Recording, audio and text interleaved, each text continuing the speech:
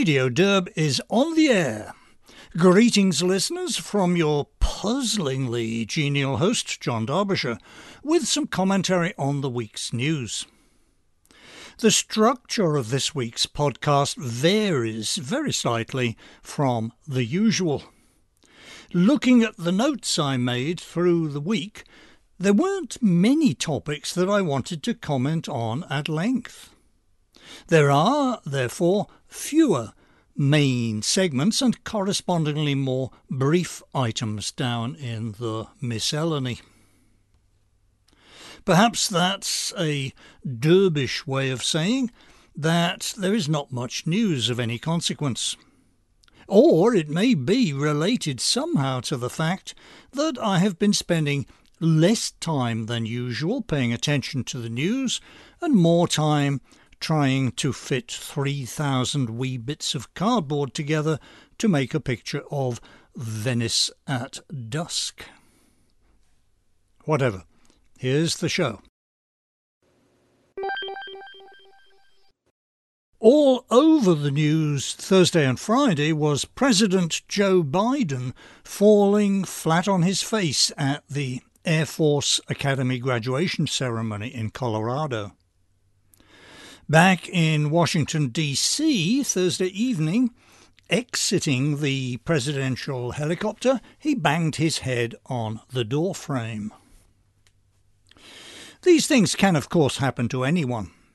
They matter more, however, when they happen to geezers. I myself suffered a minor fall a few years ago, not long after my 70th birthday. My family doctor told me there was no serious damage, but he then instructed me on the Prime Directive of life after age 70. The Prime Directive. Don't fall. His homily went something like this. I'm just working from memory here. Quote, "Listen, John, listen. If you fall and break your leg at age 25, 6 months later you're playing tennis again.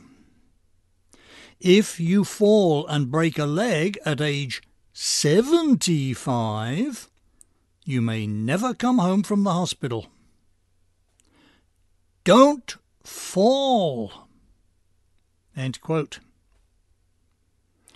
I have striven to observe that Prime Directive, the more so since a dear neighbour, aged 70-something but lively and active, fell down the stairs in his house last year and broke his hip.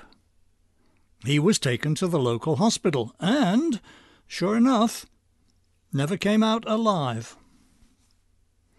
So yes, it can happen to any geezer. When it happens to a president of the United States, though, it is a matter of serious national importance.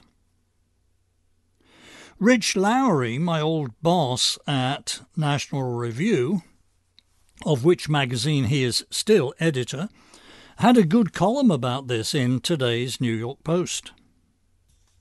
Yeah, I know. National Review, stodgy, old-style neocon conservatism. They fired Peter Brimelow because the donors didn't want frank talk about immigration. They dropped me because the donors didn't want frank talk about race. I know.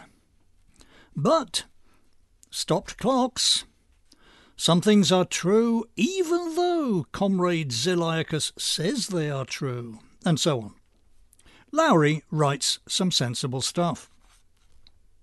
Sample quote from today's column. Quote, "A bad Biden fall or some other health event could happen on a catastrophic political timetable. If something happened to Biden in late October 2024, it could easily throw a close race to his Republican opponent. Hillary Clinton's polling took a hit in 2016 after her fainting spell on September 11th. End quote.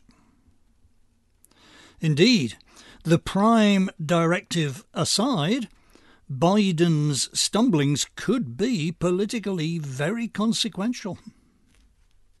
The determining factor of the 2024 presidential election may be Joe Biden's vestibular system. I feel mild regret at having spoken slightingly there of National Review conservatism. That conservatism has something to be said for it. Its fundamental ideas are what attracted me to it, and I still hold them dear. I'm talking about basic truths like basic truth. Late 20th century British and American governments were getting way too powerful. In their power over citizens' lives, that is. Basic truth. They were spending far too much money, far too carelessly. Basic truth. They paid too little regard to demographic stability. Basic truth. People who have stopped believing in God don't thenceforth believe in nothing. They believe in anything. Basic truth. For a prosperous, stable, reasonably harmonious society, you need a big, confident middle class, etc., etc.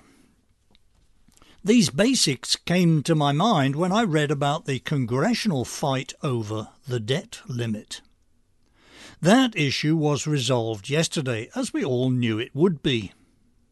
Our national legislators are often stupid and occasionally crazy, but they are not collectively stupid or crazy enough to put the USA in default on its debts.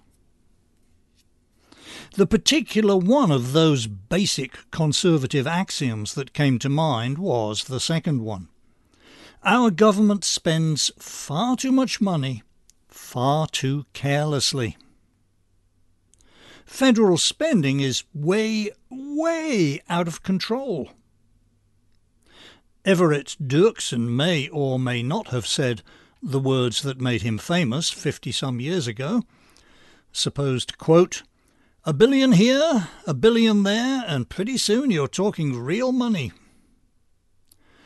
Whether or not he said those words, they express the irresponsible spirit of our national legislature in recent decades. The only progress we've made in this zone since Senator Dirksen left us 54 years ago has been that $1 billion, in the context of federal spending, is now truly a negligible amount. Were he still among us today, the senator would have said trillion. This compromise legislative package to settle the debt limit issue is being advertised to Republican voters as a triumph of federal spending reduction. It's nothing of the kind. It includes some picayune adjustments to programs here and there, but their picayunosity aside, we all know the Congress critters, bureaucrats and judges will find some way to ignore or subvert them. The most advertised reduction is for the $80 billion expansion of the IRS Gestapo that Congress voted through last year. The debt limit package reduces that by 2%.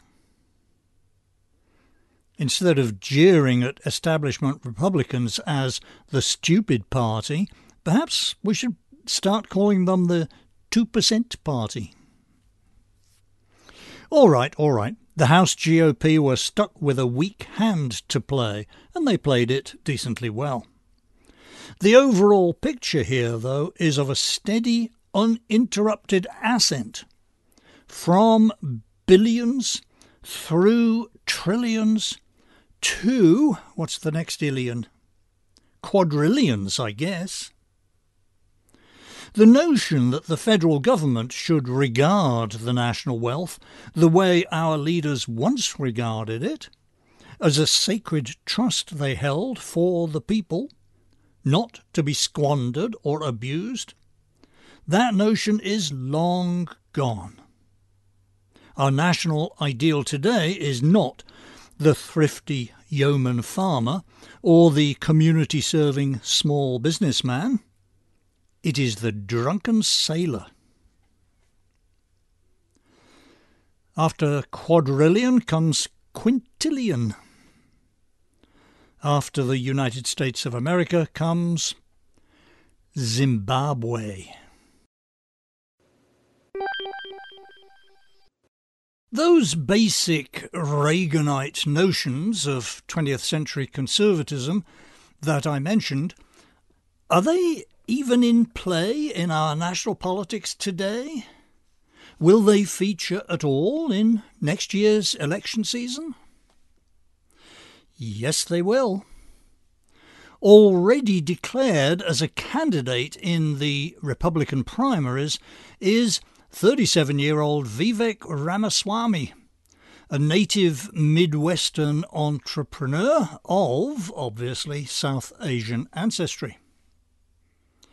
At his website, Ramaswamy lays out a program that he calls America First 2.0, under 25 headings.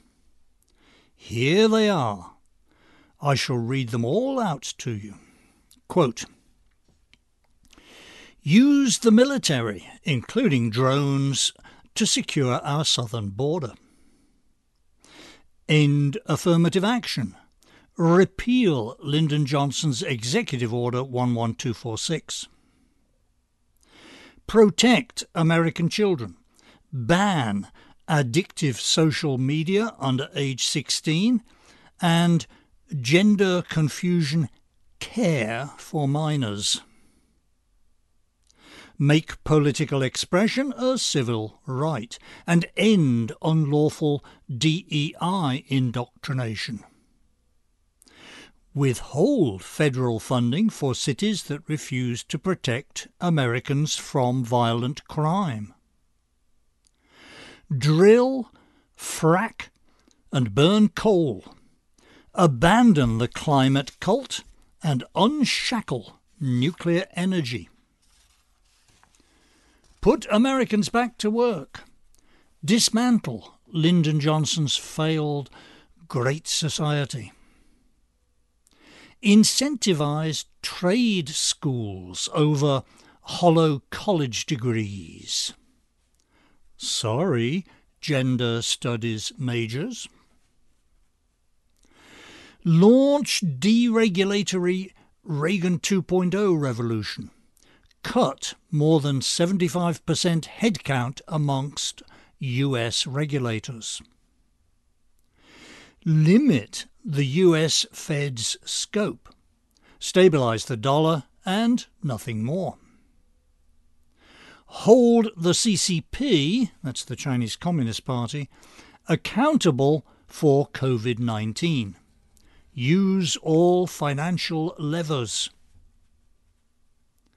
Achieve semiconductor independence. Secure our modern way of life. Stop CCP affiliates from buying American land. Use our military to annihilate Mexican drug cartels. Defend against the CCP's opium war. Ban US businesses from expanding in China until the CCP stops cheating. Shut down toxic government agencies, Department of Education, FBI, IRS, and more, and rebuild from scratch when required. End civil service protections for bureaucrats. 8-year term limits instead. Eliminate federal employee unions. Repeal JFK's Executive Order 10988. move more than 75% of federal employees out of Washington, D.C., and end pro-lazy remote work option. Cut wasteful expenditures. White House, not individual agencies, will submit budget requests to Congress. Pardon defendants of politicized prosecutions, Trump, Mackey, and peaceful January 6th protesters. Hold Congress accountable for hush money fund. Taxpayers should not subsidize sexual misconduct. Publish the Jeffrey Epstein client list. Government should not use police power to shield select elites. Rescind Biden's ESG rule for retirement funds. Get politics out of corporate America and capital markets. Oppose central bank digital currencies. Fight all plans for digital currency, a dangerous scheme for government control over our bank accounts." End quote. That's not bad at all. There are only 3 things missing that I would like to know about. First off, term limits for Congress critters. Ramaswamy has term limits for federal bureaucrats in that list, but not for elected officials. Checking around, though, I see that Ramaswamy has signed the pledge at the U.S. Term Limits Movement website. That's the pledge that reads, quote, "I, as a candidate for President of the United States, pledge to support congressional passage and state ratification of an amendment to the U.S. Constitution that would set term limits on service in the U.S. Senate and U.S. House, as there are term limits on the President, as enacted by the 22nd Amendment." End quote. Well, that takes satisfactory care of one missing item. Checking around for Ramaswamy's position on legal immigration, though, I came up with nothing at all. Does Vivek Ramaswamy mind if American corporations lay off American workers in order to replace them with cheaper guest workers from countries like, say, India? And then NATO. Why are we committed to defend nations that should, by aggregate population and wealth, be perfectly well able to defend themselves? They need to be in alliance with each other to do that, of course, and I have no issue with NATO itself. I just don't understand why we are in it. Those are policy topics I'd like to hear Ramaswamy open up about. And policies aside, there is an issue that I mentioned in last week's podcast when I listed the 4 big things that I look for in a candidate. The second of those big things was, quoting myself, "Has he given evidence of his ability to work the political machine? Does he know how to get his way so that at least some of the things that he and I want done will actually get done?" End quote. That was, of course, me looking over my shoulder back at the Donald Trump presidency. Trump had a good program with his America First 1.0 back in 2016. Once he was in the White House, though, it quickly became clear that he had no clue how to work the political machine, and the D.C. establishment played him like a violin. Can we take a chance on another political novice? Is the deep state now so entrenched that we should put faith only in candidates that have successfully confronted them on their own turf? How many such candidates are there, actually? I'm pondering.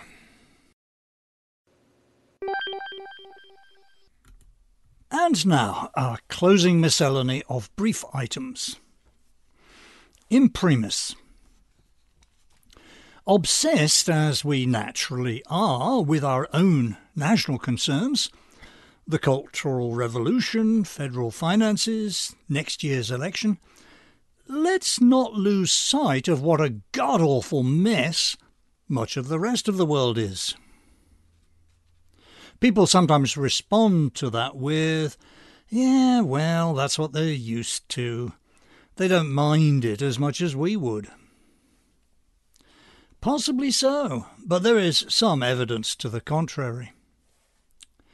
A dozen or so years ago, economist Steve Hanke devised his misery index, a measure of how wretched life is in a country. He's been publishing an annual list ever since, Hanke's Annual Misery Index. As you would expect from an economist, the list leans heavily on measures like unemployment, inflation, and national wealth. Still, it gives a clue. The latest edition of Hanke's Misery Index was just recently released. Most miserable country out of the 160 countries listed? Zimbabwe. Least miserable? Switzerland. Compared with last year, the USA moved downwards on the list, which means we got less miserable, from number 102 to number 134. Poor old Britain, on the other hand, moved up the list to more miserable, from number 153 to 129. Not many surprises here. I'll say again what I have said often before, just because it annoys the hell out of lefties. Untold numbers of Zimbabweans, before they go to bed at night, kneel down and pray to God for the white colonialists to come back and rule them. Item. But the world as a whole has gotten richer over recent decades, right? Sort of, but not in a good way. Not in a way likely to continue. Analysts David Ox and Henry Williams have a rather depressing article in the winter 2022 issue of American Affairs Journal. The article is titled "The Long, Slow Death of Global Development." The blogger Isigoria posted a good brief summary May 21st. Bottom line, quote, "Industrialization, development and massive income growth in East Asia has statistically compensated for stagnation almost everywhere else, with East Asian industrialization partly responsible for the loss of other countries' manufacturing bases. The result, pending dramatic change, is a world in which the progress made against poverty over the last 40 years will slow, stagnate, or even reverse." End quote. In other words, yes, the developed West has gotten better. East Asia is way better. But the rest of the world, Latin America, South Asia, the Middle East and Sub-Saharan Africa is hardly better at all. Those wily Orientals. Item. I have more than once quoted the famous misquote of a thing that Eric Hoffer said. Misquote. Every great cause begins as a movement, becomes a business, and eventually degenerates into a racket. End misquote.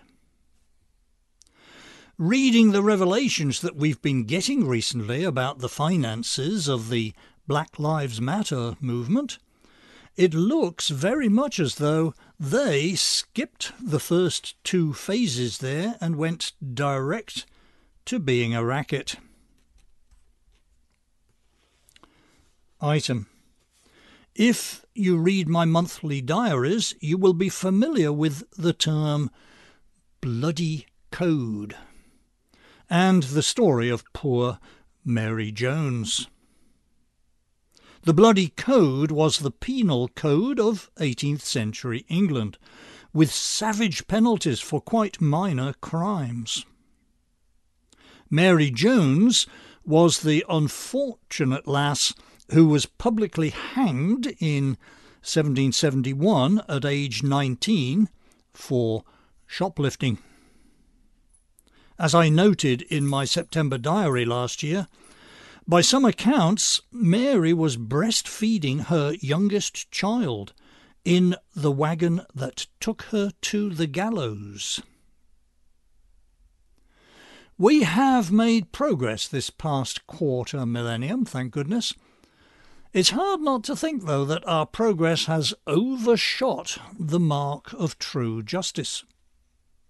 Shoplifting in American cities today is not significantly punished at all.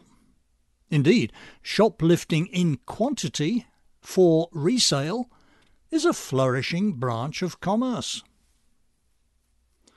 We have overshot so far, in fact, that while shoplifters get essentially no punishment at all, law-abiding citizens who interrupt the shoplifters can be penalised. Earlier this month, a Lululemon clothes store in Atlanta, Georgia, was hit big time by shoplifters who stole armfuls of exercise wear. Two young female employees who tried verbally to stop them, and one of whom then called the police, were subsequently fired. Wherever poor Mary Jones is today, she must be shaking her head in disbelief and lamenting that she was born 250 years too soon. Item. I don't know which of the world's nations has the bloodiest bloody code nowadays, but North Korea is surely a strong contender. An outfit named Korea Future, that publicises conditions in North Korea, puts out reports on penal policy there. Religion is outlawed. Possession of a Bible will get you a life sentence. And not just you. The Norks practice what the Nazis called Sippenhaft, punishment of the whole family for crimes committed by one member.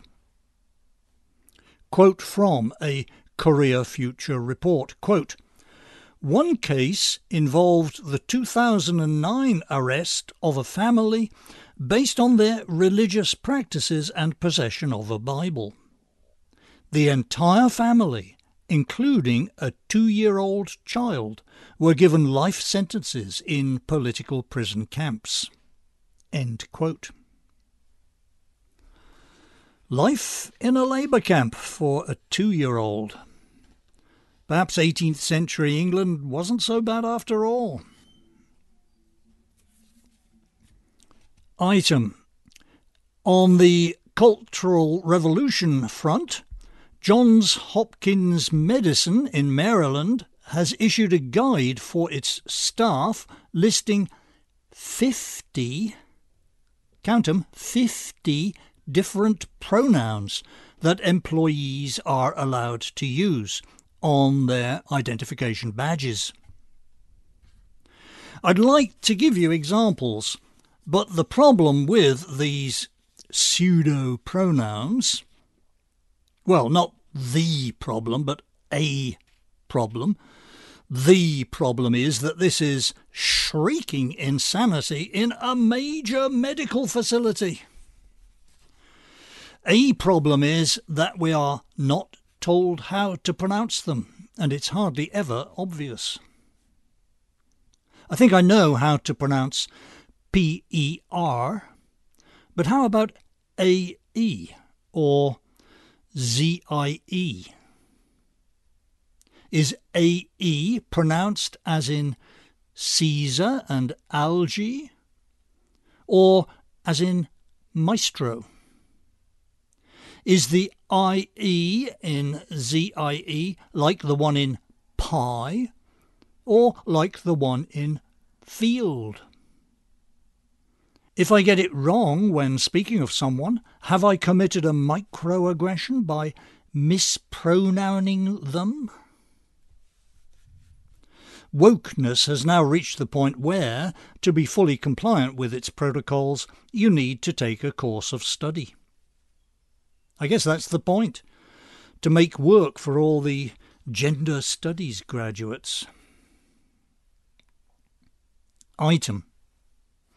Finally, still on the Cultural Revolution front, if you are truly woke, you will have spotted a deplorable microaggression in what I just said.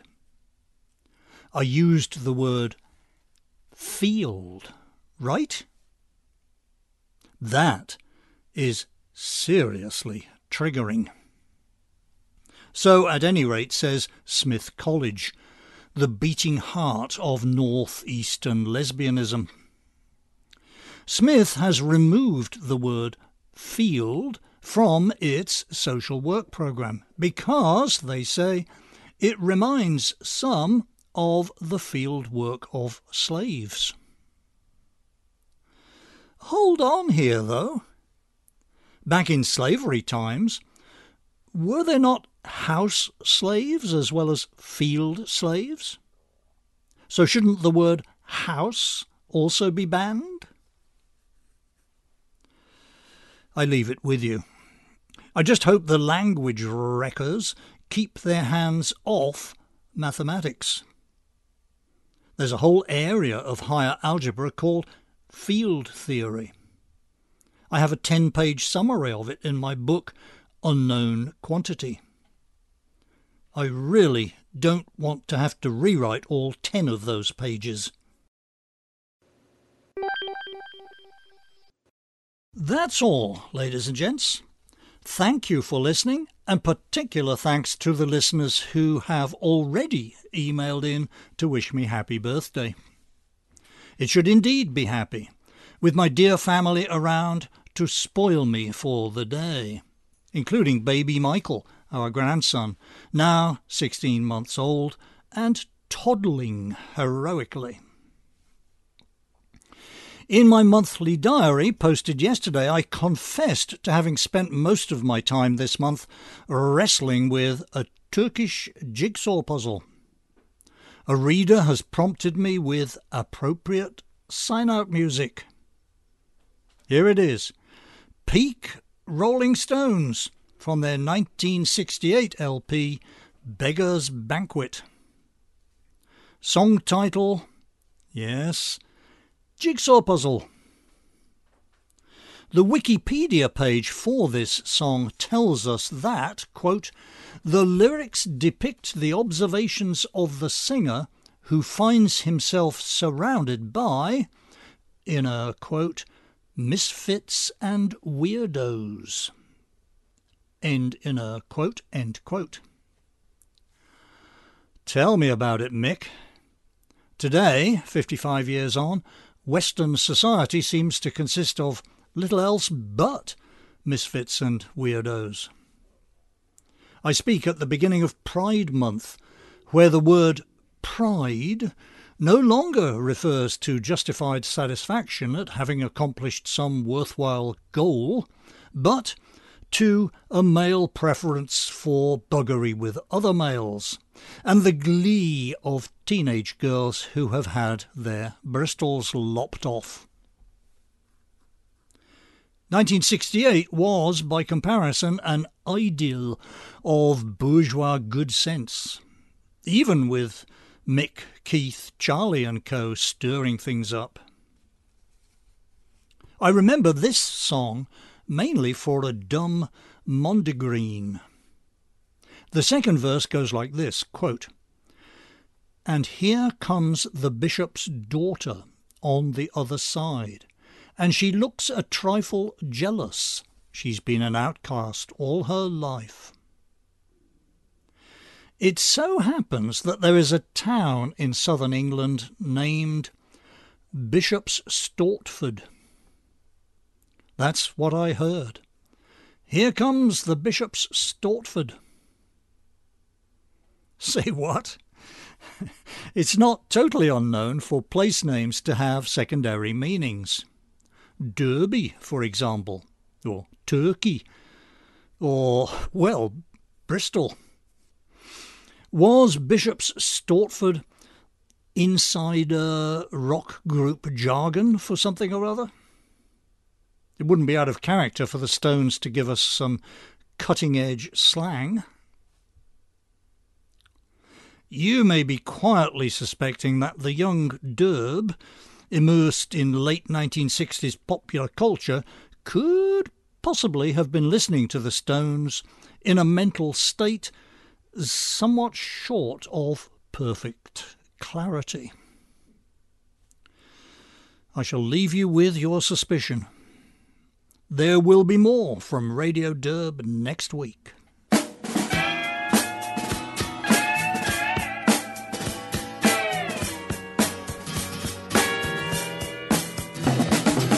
There's a tramp sitting on my doorstep, trying to waste his time with his methylated sandwich. He's a walking clothesline. And here comes the bishop's daughter on the other side. And she looks a trifle jealous.